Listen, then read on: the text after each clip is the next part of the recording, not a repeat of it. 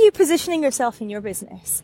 Are you positioning yourself with the cheap and cheerful, oh, well, I don't get any info, but what can I expect from your customers? Or are you positioning yourself with, I'm paying a decent amount for this service, therefore I expect to be updated? Hello, this is Annette Ferguson, and I am super excited to bring you the Digital Marketing for UK Accountants podcast. This show is going to be your ultimate guide towards all things digital marketing and social media for your accounting firm. We are going to be delving into how to increase leads, increase clients, and ultimately increase your revenue through all things digital marketing and social media. Every week, I'll be diving into a topic that you can go away and fully implement in your accounting firm in order to achieve the goals that you have for it. I cannot wait to dive in with you.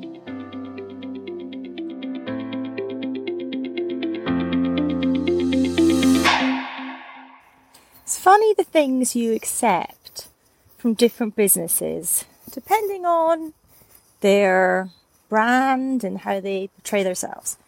Because a couple of days ago, we flew from Salzburg in Austria to Manchester. And our flight was delayed by just over about 5 hours, 10 minutes, something like that. And we were flying with Ryanair. And we basically got no updates on the announcements. The board just kept saying next info at, and it would change every half an hour, but there wasn't any further information. There was nothing given at all as to what was happening. So we took to going online, having a look at the inbound flight to get some information and figure out what was happening. So we had a rough idea that it was going to be a number of hours till we were leaving. After about 2.5 to 3 hours, they announced that we were given food vouchers. But again, that was the only piece of information, was come and collect your €4 food voucher. Now in Salzburg Airport, €4 doesn't buy you any food. €4 buys you a bottle of still water, which is €3.75. The cheapest thing to eat that is not a bar of chocolate is over €5. So this €4 food voucher, not doing much good for anyone who actually needs to buy a meal, since we were supposed to take off at 4:10 and we didn't take off until well into the evening. Then people had missed their evening meal. A lot of people on that flight would have probably got home in time for their evening meal and not had to spend that money at the airport. But that aside, no information from Ryanair at all as we were sitting in this airport. And everyone just kind of accepted it because it's Ryanair.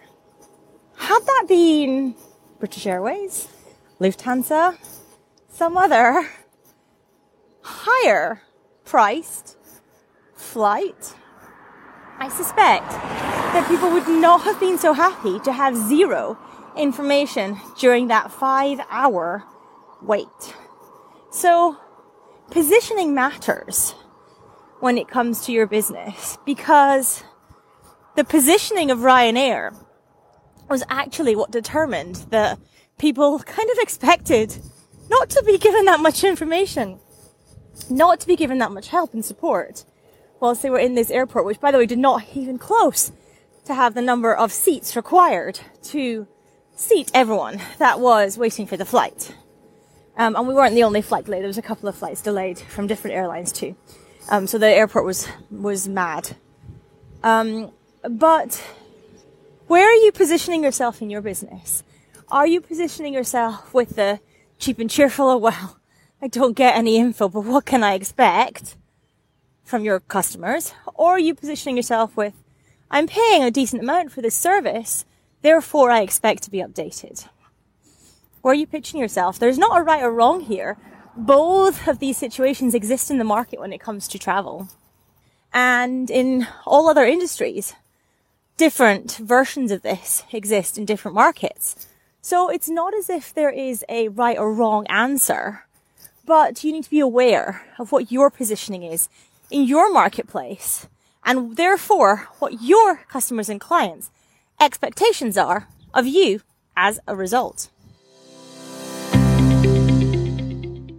Thank you so much for listening to the podcast today. And if you enjoy what I share on here, you are going to love Facebook Advantage. It is our workshop to teach you all about how you can maximize your Facebook profile in order to maximize leads and clients into your business.